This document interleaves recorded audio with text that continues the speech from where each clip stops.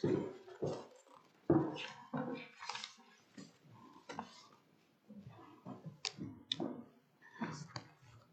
with me in your Bibles to 2 Thessalonians chapter 1, verses 1 to 2.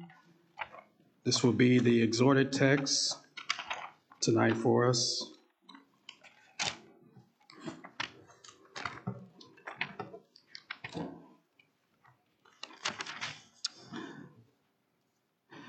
I will read down to verse 4, just so we can get a good feel of what this church in Thessalonica is going through. This is the word of the Lord. Paul, Silvanus, and Timothy, to the church of the Thessalonians in God our Father and the Lord Jesus Christ. Grace to you and peace from God our Father and the Lord Jesus Christ. We ought always to give thanks to God for you, brothers, as is right, because your faith is growing abundantly, and the love of every one of you for one another is increasing.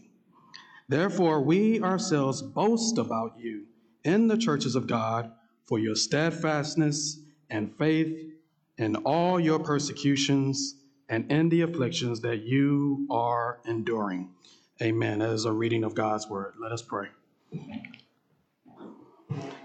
Heavenly Father, we thank you again for bringing us into this assembly. We pray, Lord, that as we are looking into this greeting, we know, Lord, that these are not just mere words, Lord. This is the words of you, Almighty God. And at times we do take these things for granted. But we pray, Lord, that we would not do so tonight, that we would understand what our hope is. And we pray, Lord, that if there's anyone here, Lord, that do not care about what is actually revealed in these words, we pray, Lord, that you would grant them most of all salvation, because, Lord, this is the reason why we are saved. And these are the things that we all should leap for joy to hear. And so help us, Lord, to really gravitate to what we are listening to and hearing in your assembly. May our hearts be enlightening. May our minds receive all the things that are received here in this passage. We pray this in Christ's name. Amen. Please be seated. As we are starting a new series here in 2 Thessalonians, it's important to realize that it's a lot of things that were talked about and expounded upon in the first letter is going to end up being kind of repeated in this letter. But this letter is more straight to the point. There's less emotional language that like Paul used in 1 Thessalonians.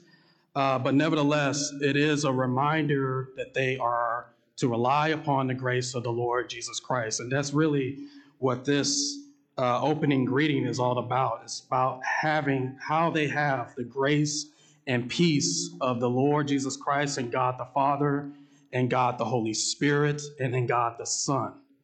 And that's really what this epistle is all about, to keep maintaining that hope as they are moving forward. Even while being persecuted, even while going through trials, they are to always walk in knowing that they are in God the Father and that they are in the Lord Jesus Christ. And by the power of the Spirit, this is applied to them, which brings me to kind of the opening of what we need to understand. This morning, we heard about our redemption accomplished. Through the cross of the Lord Jesus Christ, and through his resurrection and even in his ascension. But now we're going to really understand what is applied to all believers who are in Christ Jesus. So this morning was redemption accomplished. But what we're seeing now in this church, this small church in Thessalonica, is redemption applied. Because this is something that all of us as Christians will always resonate with. And so that's all introduction, but the teaching that we are to come away with is that all true believers have spiritual union and communion with God and receive the benefits of grace and peace by faith. It's not in and of itself. We don't receive benefits just because they're benefits, but it's by faith that we actually receive these things. And so point number one, we will see all true believers have spiritual union and communion. And point number two, all true believers will receive grace and peace from God, and they will receive this by faith. So point number one, all true believers have spiritual union and communion with God. Paul starts right off the bat in this letter, reminding them that they have this. Paul is indeed the writer of this epistle. Now, you may say, well, of course, but actually in modern scholarship today, think that this epistle is actually forgery, that the Apostle Paul did not write this. One of the main reasons is because it's shorter, and one of the main reasons is because it has less emotional language, as in the first one. But you can understand the reason why that would be, because this letter was actually probably written maybe a few weeks after the first letter. And Paul wrote this while he was actually in Corinth. And so this is not that far along from the first letter. And so that's the reason why Paul is like strictly to the point, because he's already then said how they are dear to him and he loves them. He keeps reminding them of many things that he already was told. And remember, the first letter, Paul started off with, he was frightened in a sense of what might happen once he left. Will the devil take what the seeds that Apostle Paul sown in 1 Thessalonians and this church in Thessalonica? And he receives good news from Timothy and said, no, they're prospering. And that's exactly what we get here in this epistle. They are still prospering. And so Paul is indeed the writer of this epistle. We do have Silvanus and Timothy here, but why they're here, the reason why they're here is because they are co-senders of this epistle. They are right there next to the Apostle Paul while he is in Corinth, ministering over there. Really, he was in Corinth for a very, very, very good while he was writing this epistle. And so we know about Silvanus. He's a very good co-laborer with the Apostle Paul. He is faithful to the scriptures as well. He's a good leader. And that's why he is always with the Apostle Paul on his missionary journeys. We know about Timothy. Now, there's a misconception about Timothy being, and we like to rhyme it, Timothy. But the Apostle Paul actually never described Timothy in that way. Actually, Timothy was very used by God. He called Timothy's God's co-laborer. God's, not Paul's, but God's co-laborer. And even while Paul was experiencing people leaving him while he was moving forward, it was Timothy that stayed with them the whole time. And so he had a lot of good things to say about Timothy. And there's misconceptions of why Timothy being timid, and reasons why is because of 1st and 2nd Timothy. They think just because of the exhortations, that means he's timid. And no, Timothy is actually a good, hard co-laborer of God. And so that's the tone that Paul gives about Timothy. But nevertheless, it is Paul who is delivering the main speaker in this whole letter. And you can read this, and if you have any doubt, you can read this in 2 Thessalonians chapter 3, verse 17. He says, I, Paul, write this greeting with my own hand. This is the sign of the genuineness in every letter of mine. It is the way I write. And so You can see it in Paul's greeting and in his whole letter that he is indeed the author of this epistle. Now, the opening of Paul's words expresses that all true believers have spiritual union and communion with Christ. Paul says that they are in God the Father and the Lord Jesus Christ. When he says in, that doesn't mean that they are God themselves, but they partake in the benefits of being united with the Lord Jesus Christ in his human nature. And by the Lord Jesus Christ dying on the cross for their sins and even giving them the Holy Spirit. The Holy Spirit is uniting them to the benefits that is received by being united to the Lord Jesus Christ. And that is the God the Father being their Father. They receive love by God the Father. Always. Again, you're not at war with God. God has no beef with you. You're not his op, as they say in the modern day language, op. As in he's your opponent. No, he loves you. And you experience grace that is from the Lord Jesus Christ. Grace upon grace. We'll get into that in a minute. And you receive the fellowship of the Holy Spirit. And if we really truly understood what that means, we would have more delight whenever we hear grace and peace from God the Father and our Lord Jesus Christ. We would just leap for many things that is spoken in many of our worship service. And so negatively, they are not one person with the Father and the Son. They receive all these benefits through the covenant of the Lord Jesus, that is love, the Lord Jesus Christ being their mediator, and the covenant that is revealed to all his people all throughout the ages of the world. And in that sense, we are all Catholic. In that sense, Catholic means universal. That means all the people who call upon the Lord in every age and in all times. And so in that sense, we are we are part of the universal church. And so, but this is only in the power of the Holy Spirit. 1 John chapter 2, verse 27 and 28, it says, but the anointing, and anytime you see that word anointing, it is believed by the power of the Spirit. The Spirit is the anointing. But the anointing that you receive from him abides in you, and you have no need that anyone should teach you. But as his anointing teaches you about everything, and is true and is no lie, just as it has taught you, abide in him.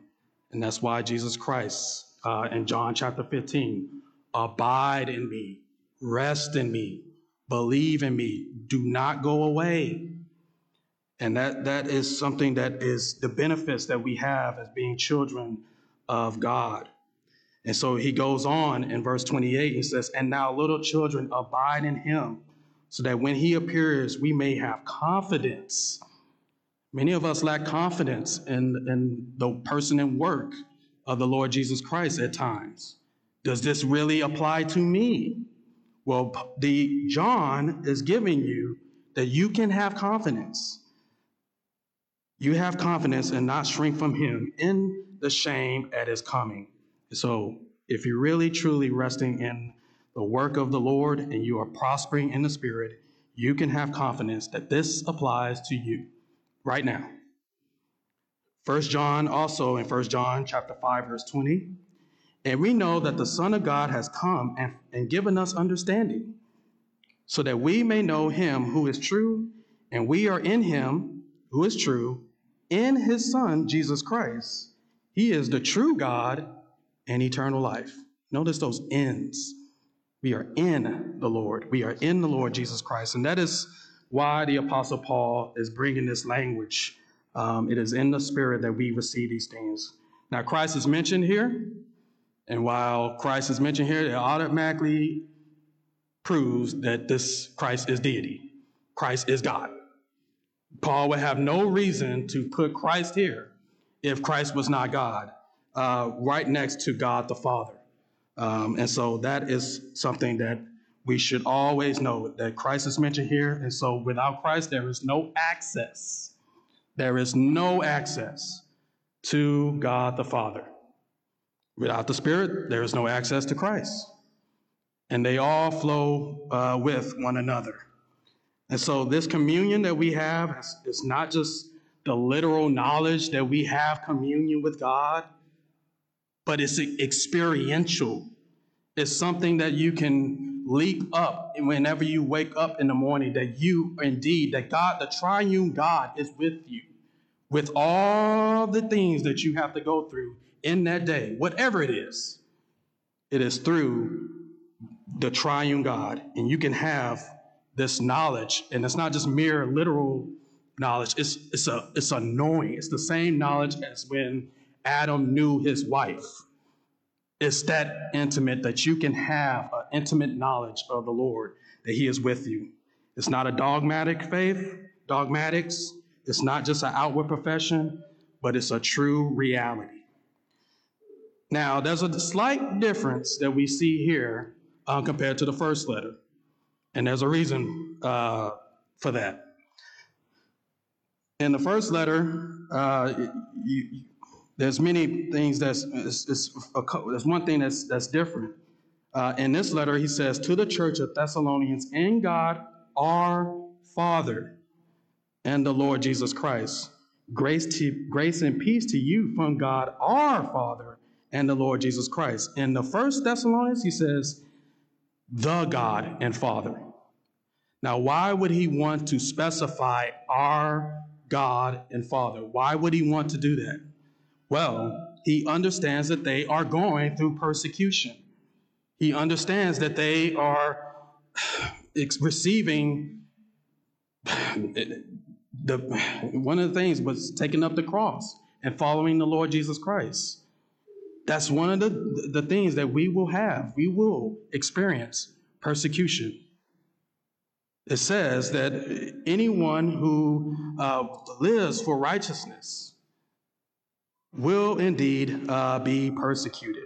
They will indeed be persecuted. So that's what they are experiencing. And Paul wants to clarify the fatherhood of God by saying, our Father. Not just the Father, but our Father. That means us as leaders, we are with you. He's showing the solidarity that all of us have with having God as our Father and with having the Lord Jesus Christ as our Savior. And so that's the solidarity, the family of God that we have being united to the Lord Jesus Christ. And so the goal is to provide these persecuted brethren with comfort. And so they do not face these trials alone as pagans. And that's what they were. If you read Acts 17, when Apostle Paul delivered the gospel message to these people who are in Thessalonica, the Jews didn't believe, but these Gentiles did. And they surrendered all that they had and followed the Lord Jesus Christ. And so they are not facing these trials alone as pagans, but as a community. And so that's point number one. All true believers have spiritual union and communion with God. Now, what we need to understand by application is that when you are suffering or and I say when you are suffering and when you are being persecuted, how often do you think of your union and communion that you have with God the Father, God the Son, and God the Holy Spirit? In the early church, you know what books were being written most about? The Trinity. In our day, it's a lot of selfish mumbo jumbo that has nothing to do with the gospel. But this is something rich that we need to always praise God now for. Even as we are going through trials, James says, count it all joy when you face trials. It didn't say maybe when you maybe face trials, but as you are facing trials. And so if you are losing your footing at this point, if you are losing your footing, you need to set your mind and your heart on this foundation that is our hope, and that is the Lord, the triune God as our foundation. And you need to meditate upon this communion that you have. How often do you do that? With each person of the Trinity. How often do you do that? That is something that we ought to be doing, and it strengthens our faith, especially as we're going through persecution. Always remember that you have union and communion with other Christians. This is why he says, our Father. And by the way, that's why you say, our Father in the Lord's Prayer. Because you're not praying alone. We are united with one another, and we all have the same Father. And so you ought to know that you don't suffer alone. There are brothers and sisters all across the world that are going through many, many persecutions. And you need to look at each other that way as you look at each other every Lord's Day and maybe throughout the week. That this person is the one Christ has died for. And this person is going through trials, just like I am. Their own specific trials that God has decreed before the foundation of the world for them to go through. But nevertheless, we are united with one another. And leaders need to look at the church this way. I and many elders and all deacons need to look at the church this way. We have one Father, we have the Son, and we have the Holy Spirit. And that's how we ought to always look. Paul did it, so we ought to do it as leaders. But you cannot understand any of this, and you can't experience any of this if you are not born again. You have no clue what I'm talking about or what Paul is talking about when we say union and communion with God the Father, God the Son, and God the Holy Spirit. You know what your fellowship is with? Your fellowship is with Satan. He's the father, he's your father, and he is the one that you will receive his inheritance. And that is darkness, the hellfire forever. That's how serious this is. And so if you do not understand what it means to be united to the Lord Jesus Christ, then you need to repent and trust in the Lord Jesus Christ. Ask of God to save you while there's still time. While there's still time, because there is coming a time where, just like the days of Noah, the doors are shut. The doors are shut, and it's not when the rain comes. It's the 7 days before when the doors are shut, and no more preaching, no more calling to come to the boat. No more. It's done. And so while there's still time, please consider yourself and consider your family to escape the wrath that is to come and experience this blessed union and communion that all believers enjoy. Second point, all true believers receive grace and peace from God, and that's by faith. By faith. This salutation, grace to you and peace from God our Father and the Lord Jesus Christ. This salutation is the standard greeting in the New Testament, and there is a reason why. There is a reason why that this is the standard greeting. In the Old Testament, the standard greeting was shalom, peace. Peace be unto you. But in the New Testament, it's always grace. You know why? Because grace shines brighter. Shines so much brighter in the New Testament. And I have the scriptures to even help us look to that. John chapter 1, starting in verse 14. And the Word became flesh and dwelt among us, and we have seen his glory, glory as of the only Son from the Father, full of grace and truth. Full of grace and truth. John, that is John the Baptist, bore witness about him and cried out, This was he whom I said, he who comes after me ranks before me, because he was before me. And then in verse 16, from his fullness we have received what? Grace upon grace. Grace upon grace. For the law was given through Moses, grace and truth came through Jesus Christ. No one has ever seen God, the only God who is at the Father's side. He has made him known. And so while John is not saying there wasn't grace in the Old Testament, what he's saying is there is abundance of grace that we experience. You heard it this morning. That the veil was torn top to bottom. We have free access. There's no more priests. We have free access to God the Father. And if that doesn't motivate you to pray, I don't know what will. I really don't. It's not going to be anything that the church offers you. We should be loving to pray, because this is how we exercise our redemption. Again, redemption applied. This is redemption applied. What we heard this morning is a redemption accomplished. And so this is what we get. We get grace upon grace. Titus 2:11, for the grace of God has appeared, bringing salvation for all people. That is, all people. Now, it's interesting that Paul says grace and peace to these Gentile Christians. This is something that the Old Testament saints, when they heard peace, it was a greeting that the Jews would give one another. Peace unto you. Peace unto you. But now he's giving it to these Gentile Christians.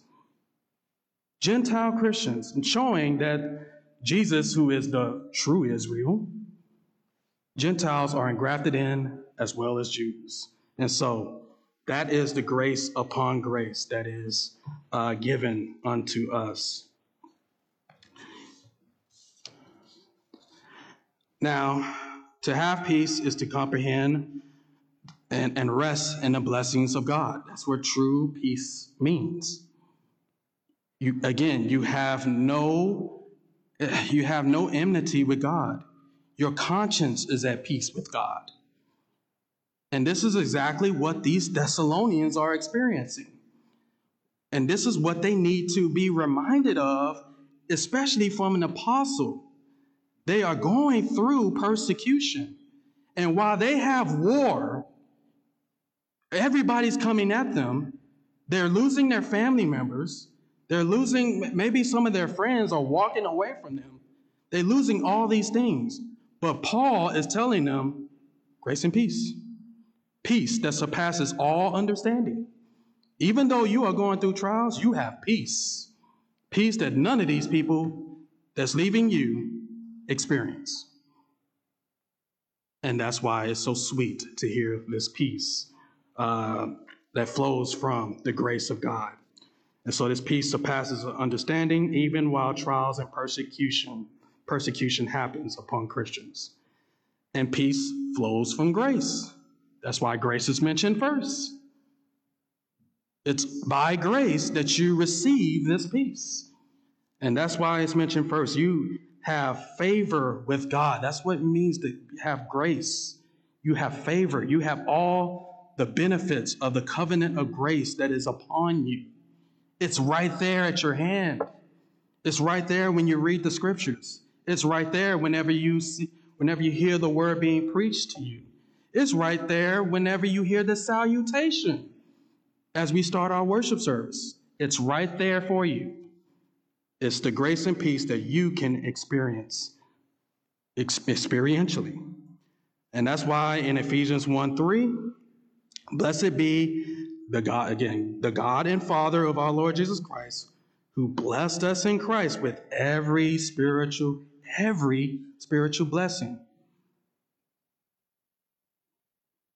It's not some blessing. Oh, you can't just walk around and say, I feel kind of blessed. What scripture is that? Second Hesitations?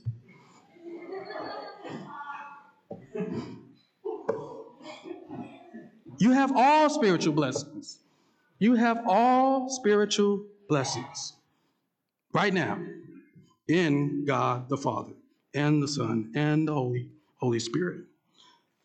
And so in grace, we experience these spiritual blessings.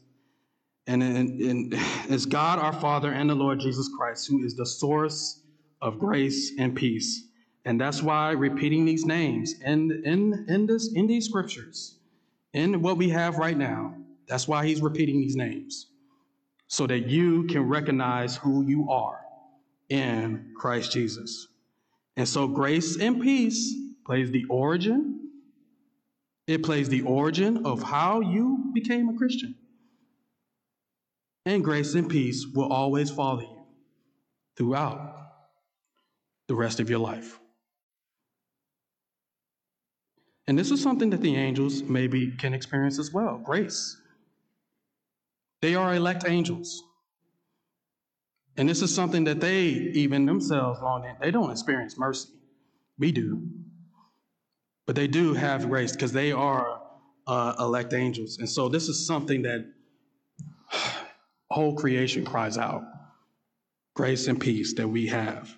And so, by application of the second point, all true believers receive grace and peace from God, and it's by faith that we all receive all these things. You must receive these things by faith. Now, much like the benediction, just like the benediction, we can take the salutation and these words, grace and peace, for granted. And we do it often. But there are some here who are going through persecution in some shape or form. Well, they are. They're going through persecution, and they realize that God is all that they have. There are some here that have that at this point. And for you to have that, you are to keep availing of the means of grace. Do not let up. Do not get caught up in the world system.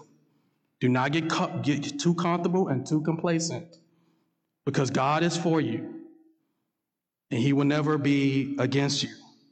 And so you are to continue in that. And indeed, there are some here. But there's also some here, and this may be most of us. Maybe most of us here in this assembly tonight. Most of us go through a time of backsliding. And yes, it is backsliding. A time of backsliding by taking these things for granted. If you take these words, grace and peace, for granted, you are backsliding. Now, you are on the verge, and this must be said, you are on the verge to apostatizing. Why do I say that? Because this is what the Lord has done for us. These words should always be sweet to us. And if it's not, then it shows a lack of love. And there goes my problem, and there goes your problem. And that's what we need to do, is beware of formality. These are not just mere words. This is God's word. And so even a greeting like this is something that we should take hold of and look at it as precious. These Thessalonians did. Why? Because they are going through persecution. And so we need to hear this salutation to comfort us. The Thessalonians need it. That means you need it. It's like, I'll give you an example. Before I became Christian, I heard the song Amazing Grace many, many, many, many, many times. I could quote all the lyrics. But when I came to know the Lord at age 20, it was like I heard these things for the first time. And every word was precious to me. That's what we experience, and that we should never lose hold of. We can never lose that. We are always to seek to be fed by the benefits of our redemption. And that is why some of us, we go through a period of backsliding, because this is where it starts, not loving the things that the God has done for us. And so rely upon the Spirit to enlighten your mind, to understanding, remembering, as it is for the first time, these words of grace and peace. Ask the Spirit to enlighten your mind to these things. These are not just mere words. And by the way,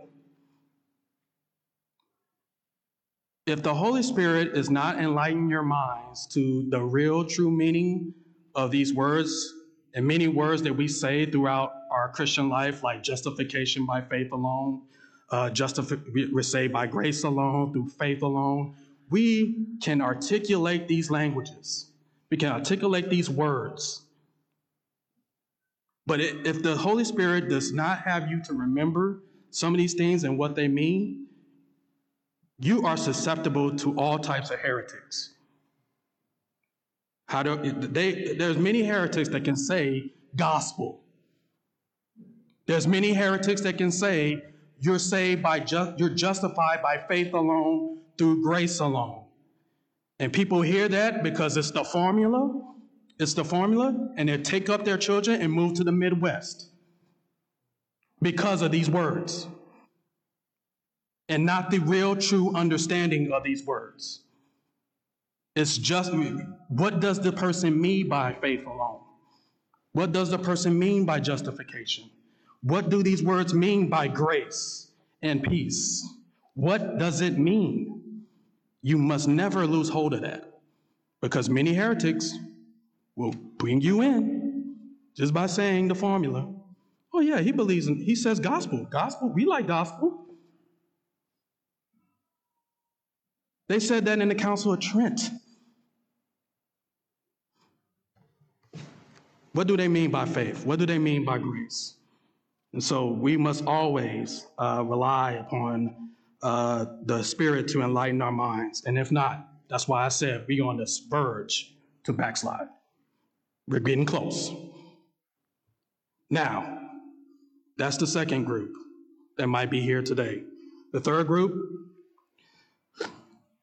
some of you might be going through serious backsliding. And some may even be strangers to this grace and peace. And you are always at war with God, even though you can speak the formula.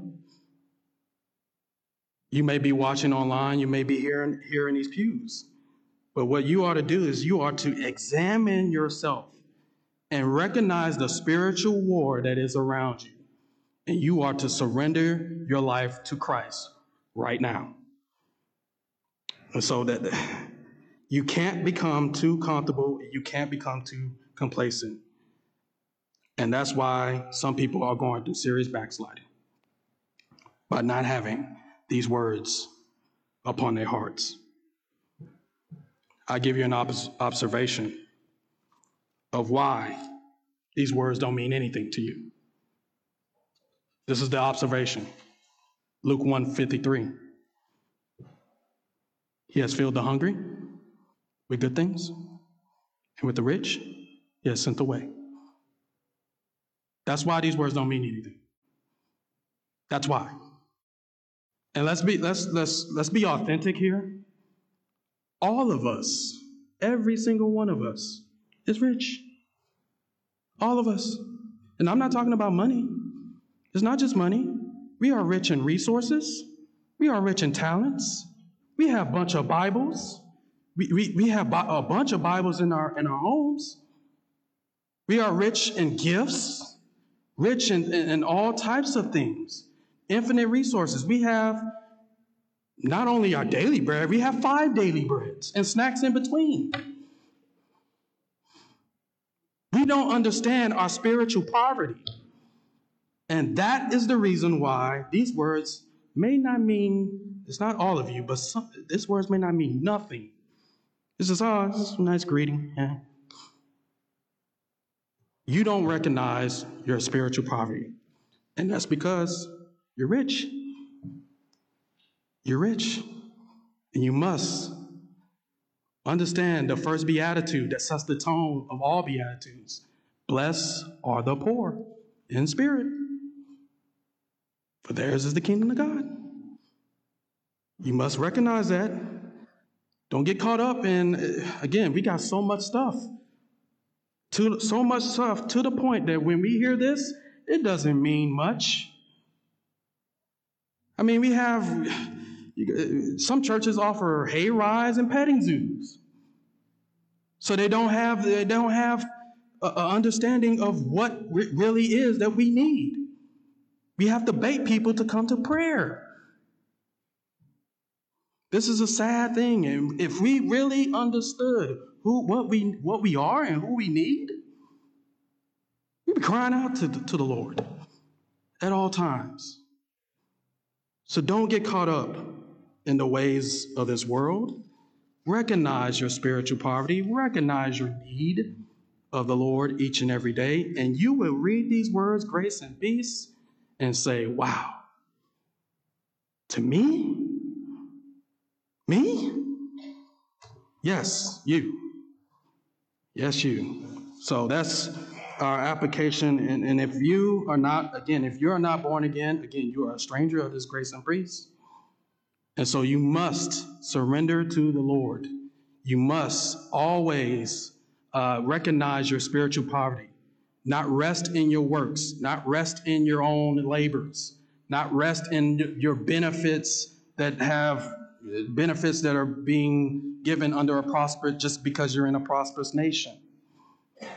You ought to always rest in the saving work of the Lord Jesus Christ. And when you do, believers in Christ, we will all say together, oh, amazing grace, how sweet the sound that saved a wretch like me. We will say it with so much joy, and when we hear those words, peace, oh God, you are my peace, and it can never be taken away from me, and that is worth glorifying our God. Now, may the God of grace, the God of peace, continue to bless us and continue to sanctify us. And may God always be glorified by his people. Let's pray. Our Heavenly Father, we thank you, Lord, for this reminder of the grace and peace that is within you, O Lord. We pray, Lord, that you will forgive us in ways that we forget. We pray, Lord, that you would help us by the Spirit, Lord, to, again, not to be looking to the world, but be filled with the love of Christ and filled with the grace and truth that is within him. And so thank you, Lord, for this reminder. And may everyone here, Lord, continue to walk in a manner of understanding this grace and peace. And for those who are strangers, Lord, we pray that you would open up their eyes to behold the wonders of the Lord Jesus Christ and surrender to him. It's in his name we do pray. Amen.